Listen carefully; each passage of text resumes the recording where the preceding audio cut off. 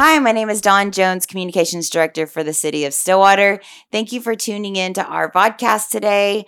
We are with Police Chief Jeff Watts, and we are going to discuss Safe Home, Safe Community. Of course, my co-host is Melissa Reams. Hi, everybody. Our Deputy City Manager, our producer, Michelle Charles, and our videographer, who you can't see is behind the camera, Eric Burrow. So thank you for joining us today. And thank you for joining us today. Thank you for having me. This will be a great segment to talk about some things that are really important to our community. Absolutely. So let's just hit the ground running. And I'm going to ask this question. We live overall in a safe community, correct? Oh, absolutely. Yes. If you look back at over the statistical data for the last 4 to 5 years, not much has changed. You know, some certain crimes kind of ebb and flow. So you may have a year where you have more property theft than the year before, and then you may have a year where you have, more retail theft in our businesses and stuff.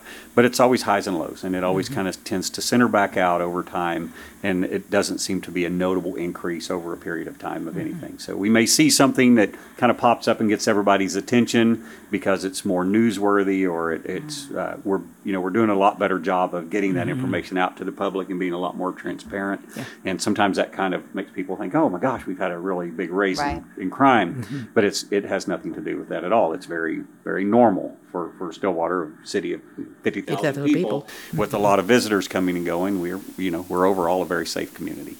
Love that. And we are the regional hub for so many different things. So we have a lot of visitors that come in, and we want our visitors to come frequently.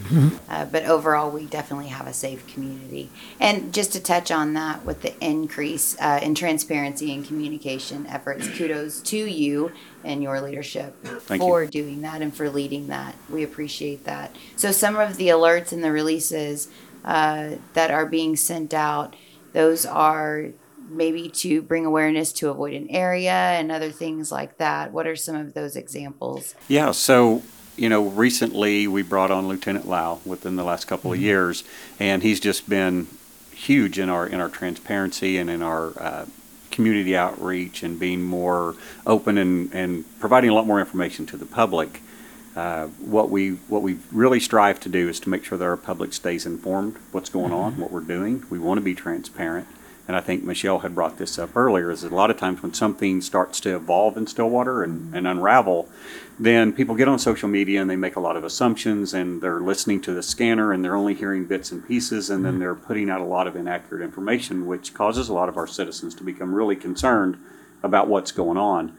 And so we work very hard to get the correct and factual information out in a very timely manner so that they can have a source they can go to get the true information and not get sidetracked listening to people on social media who mean well but don't have all of the information. We have literally boots on the ground out front that know the accurate information and are feeding that back to Lieutenant Lau and to our communications department here at the city, and then we're pushing all that information out to make sure that we're giving accurate information. Sometimes I know there's a little bit of a delay in that. But it's the most important thing is the accuracy of the information, not how quick we can get it out. It doesn't do our public any good if we get something out and it's not accurate. However, we know that there's a balance there, and we want to make sure that we get it out timely but accurately. Well, and there may also be a situation where it is, hey, we need you to avoid the area. We need to set the parameter for an investigation or something like that. And so timeliness is important in so many different things, not only to get the information out, but also so the police can do what they need to do. Correct? Absolutely. And probably the things that most often affect us being able to do our job safely and keep our community safer are large accidents that tie up, the roadway, especially major roadways, Perkins Road and Highway 51 and some of the other areas of town where we see a lot of traffic especially during the end of the day and the beginning of the day. We want to make sure that the public knows, hey, this area is blocked. Or it's going to be down for several hours. And when we get all that information out there, we're hoping that people are listening so that they can take alternate routes and avoid the areas. It makes it safer for the first responders who are there, providing medical aid to the police officers there who are working the scene. And so we try to get that out quickly And also, we want our public to be that first source of information they go to, so that Absolutely. they know what's going on and they know accurately what we're trying to do, and then they can make their decisions as far as, hey, where do I need to go to not get caught up in this? And it's a busy town, so we want to make sure that we get that out quickly. But the timing of those announcements can be critical too, can't they, to apprehending the bad guys? Yeah, absolutely. So if we have a crime going on, for example, Right. and we've got some person who has fled from the police or committed a crime and is on the move, we want to get that information out there, because we'll have officers out there, but every citizen who knows what's going on and has that information is another set of eyes that can call 911. Well, and from the flip side, though, doesn't that give the offender maybe a head start or a jump on you if they know in a less strategic way where you are going to be? They may get out and get away from you. So there is a timing here and a strategy to how you release the information, isn't there? Yeah, on certain types of events, anytime we have a situation where maybe we have a barricaded person or we have a violent offender that we have contained in a certain area, we're going to want to hold that information close to us, because we don't want them knowing where our officers are. We don't want to put them in undue risk, obviously. And so, yeah, that's a good point, that we would also...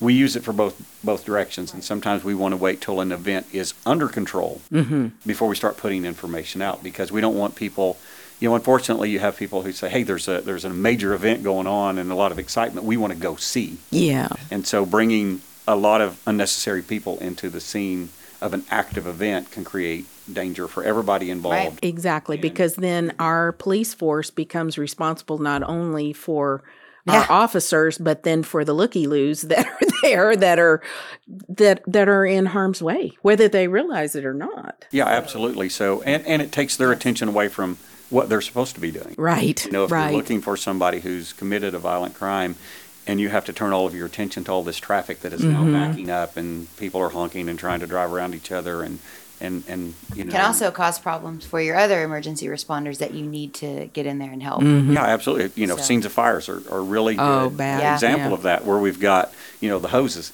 all across the roadway, and you have people that drive up and drive over the fire hose. Well, it's kind of an important. I even had a hard time driving over the hose at the Sonic the other day, because I knew that would shut his water off. But I hope that gives our viewers some perspective of, it's not that we're trying to withhold information from the public, but our public safety people are trying to balance their job with this need for transparency. And the two things don't always marry up in the exact timing that the public might like for them to. Yes. Yeah. And I think sometimes it's hard for people to understand. We want to make sure that information is accurate. And so a really good example of that was the recent call of the hoax of an active shooter at one of the schools. Yes. Well, if we immediately started blasting out active shooter at the school, just imagine what kind of chaos and panic that would have caused. I mean, it could have been catastrophic. People having high-speed accidents trying to get to a school where their loved ones are at. You have people rushing in thinking they're going to help, and it was a hoax. So we want to make sure that, like in those situations, that we get the facts. Right. And then we put it out. Yeah, and so, I mean, you could look at that and say, well, why didn't we get that information immediately? Well, because it wasn't confirmed yet. Right. And we want to make sure that we're getting accurate information out there, so that when a person hears, hey, they had an active shooter call, but it was a hoax, that makes it a lot better than we have an active shooter call. We'll give you more information. Right. Just very strategic on the message and the timing of it. Absolutely. Well, and another thing that comes up a lot of times is identifications. People will be wanting to know who was involved in an accident, if somebody's seriously hurt, what happened in the accident. And a lot of times y'all are still investigating that. And you have people who need to be notified before the general public starts learning that's a these fact. things. Yeah, yeah, that's a really good point, because we have had fatality accidents before where the family found out from social media that their loved one had been killed in an accident, and that we never want that. No. And if that information is getting put out there before we have a chance to get to the family and bring in support personnel, and I mean, it's a tragic moment in their lives, and we need to do everything we can and call in all our resources to to help with that. But just imagine if they misidentify the person. That's right. You That know, would be horrible. because the accurate information wasn't put out there, and then you've got somebody getting that death notification by social media, and it turned out it was the wrong And just person. imagine if it is your family members, your loved one, your friend. So we always have to view it from that perspective too. So the information going out, the increased information, we still live in a safe community. But when the information is released, we want to make sure it's accurate and timely with what you guys are dealing with, Absolutely. so that you can do your job. Yeah, and if we back up and, we kind of Right. just initially start talking about how our community safety and whether or Yes. not it has changed. And, every year you just have things, different trends, and we work through those. But we sit down every year, we go through our public safety stats for the year, and we look at what we had last year, what do we have this year, and we adjust to that. Right. If we're seeing an increase in theft in neighborhoods, and we up our patrols there. Right. We're seeing an increase in crashes because people running red lights, and we focus more on traffic. If we see an increase in drunk driving accidents, then we focus there. So we are constantly responding to what is happening in our community to make it safer. And then next year we look as we go throughout the year, and as those stats change and we see rises and Right. ebbs and flows, we are constantly responding to that. And so we try to keep that information, and we try to get that information out to the public. So, hey, avoid this area. Hey, we're having this problem. This is an issue we're dealing with. And sometimes it can appear as, oh my gosh, where did all this come from? We never had this before. Well, we never had a dedicated public information officer, and now we do. So we're being a lot more transparent, putting out a lot more information. And now that we have the communications department that we work hand in hand with, we have 2 to 3 times as many resources pushing Yeah. that information out. Where before we had, a Captain Gibbs, that was a double duty for him. Yeah. He had his day job, and then when he could, he was tried to doing get when the he- information out. But when you have somebody dedicated to that, you're going to get a lot Hey, more information. teamwork makes the dream work. It does. But kudos to your leadership and thank to Melissa's leadership and Norman's for allowing us to do this and trusting the vision and leading and being innovative with all of this. Kudos to you. Just from my standpoint, this is something we've been building for a while, and Yeah. I really appreciate it. And I know that our community does, with the increased transparency and information. And not only that, you have some of the best men and women serving for you in your police force. You really do. I'm very proud of the work they do. It's almost daily that as the chief, I get what we call end of shift briefings. So I kind of get the highlights that went on that shift, not everything, but kind of the more notable things. And it's just amazes me how often our folks go above and beyond what we Right. ask of them. Yeah. And they do things that, even we don't put out to the general public. It just becomes so common for them to do really amazing things that it almost seems the norm. And so it gets harder and harder for it to Exactly. to really kind of surprise you, because that's just the norm thing. That's who they are as people. Changing a tire on somebody's car in 105-degree weather, that's the norm. Buying a bicycle. Buying a Buying a bicycle bicycle. for a kid who got his stuff stolen. Those officers, they don't do it for the recognition. No. They do it because they're part of this community, and their heart calls them to serve their fellow man. And so they go above and beyond because that's what they're meant to do. Yes. I think that's one thing that people kind of forget a lot of times when they're look at the different institutions that serve them. When you look at people who work in city government, when you look at people who work in law enforcement, the fire department, the various agencies, whether they're people you enjoy interacting with or not, whether it's always a great circumstance when you have to come in contact with them. These are people who live in your community. These are people who have lives and families here, Yep. Yeah. and who have an investment Yeah, in this place where we all live. And Yeah. I think it helps to remember that. Sure. I agree. Yeah, I mean, we were talking about that earlier. I was talking with some other folks in the city, and I've got my kids play sports, and so we're at the baseball games, we're at the football games, we're on the sidelines, we're just everyday people like you and me. We're just all the same, but we're all in this together. We just have the honor of being able to provide an additional service to the city. That's our full-time job. Is taking care of our community, where other folks, they have a full-time job and then they get to help with the community during their off time. Ours is all the time. Right. Right. Absolutely. Well, and So let's talk just a little bit about some of the great collaboration that you have with other safety entities. This is a teamwork makes the dream work for Stillwater and Payne County overall. Yeah, so the one thing that I will say is, in 2015, I went to the FBI's National Academy, and just kind of a quick overview of what that is that's leaders get selected from around the world. Any nation that is friendly with America gets an opportunity to send law enforcement personnel to the FBI National Academy, and it's a leadership training program that's about 11 weeks long. So you're in Quantico, Virginia for 11 weeks at the FBI's headquarters down there training. So That's pretty cool. Pretty cool. But your class is made up of 250 to 275 leaders from all throughout the world. So you meet people from everywhere from New York City to Australia, England, just all over the world. And you get to talk about public safety and interaction with other public safety. And the one thing that I find over and over and over again, that we are an extremely rare community. Very few communities do all of the law enforcement and public safety entities all work so well. Yeah. Usually there's some kind of strife between the fire department and the police department, or the police department and the sheriff's department, or the law enforcement, the local law enforcement, and maybe like OSU or some kind of college. That is not the case here. And so when we start talking about how our collaboration it really kind of surprised people. I was talking to all these agencies, and they're like, "So y'all get along well with the highway patrol and the sheriff's office and the local, college police and the fire department," and just the list goes on. Like, yeah, we don't have a negative relationship with any of our public safety partners. Right. We all have the same goals. I was sitting down with the sheriff this morning, and we were talking about collaborating on a variety of different topics. And that's how we do. We're just like, we're friends and we're coworkers, and we all pull together for the same mission. That's right.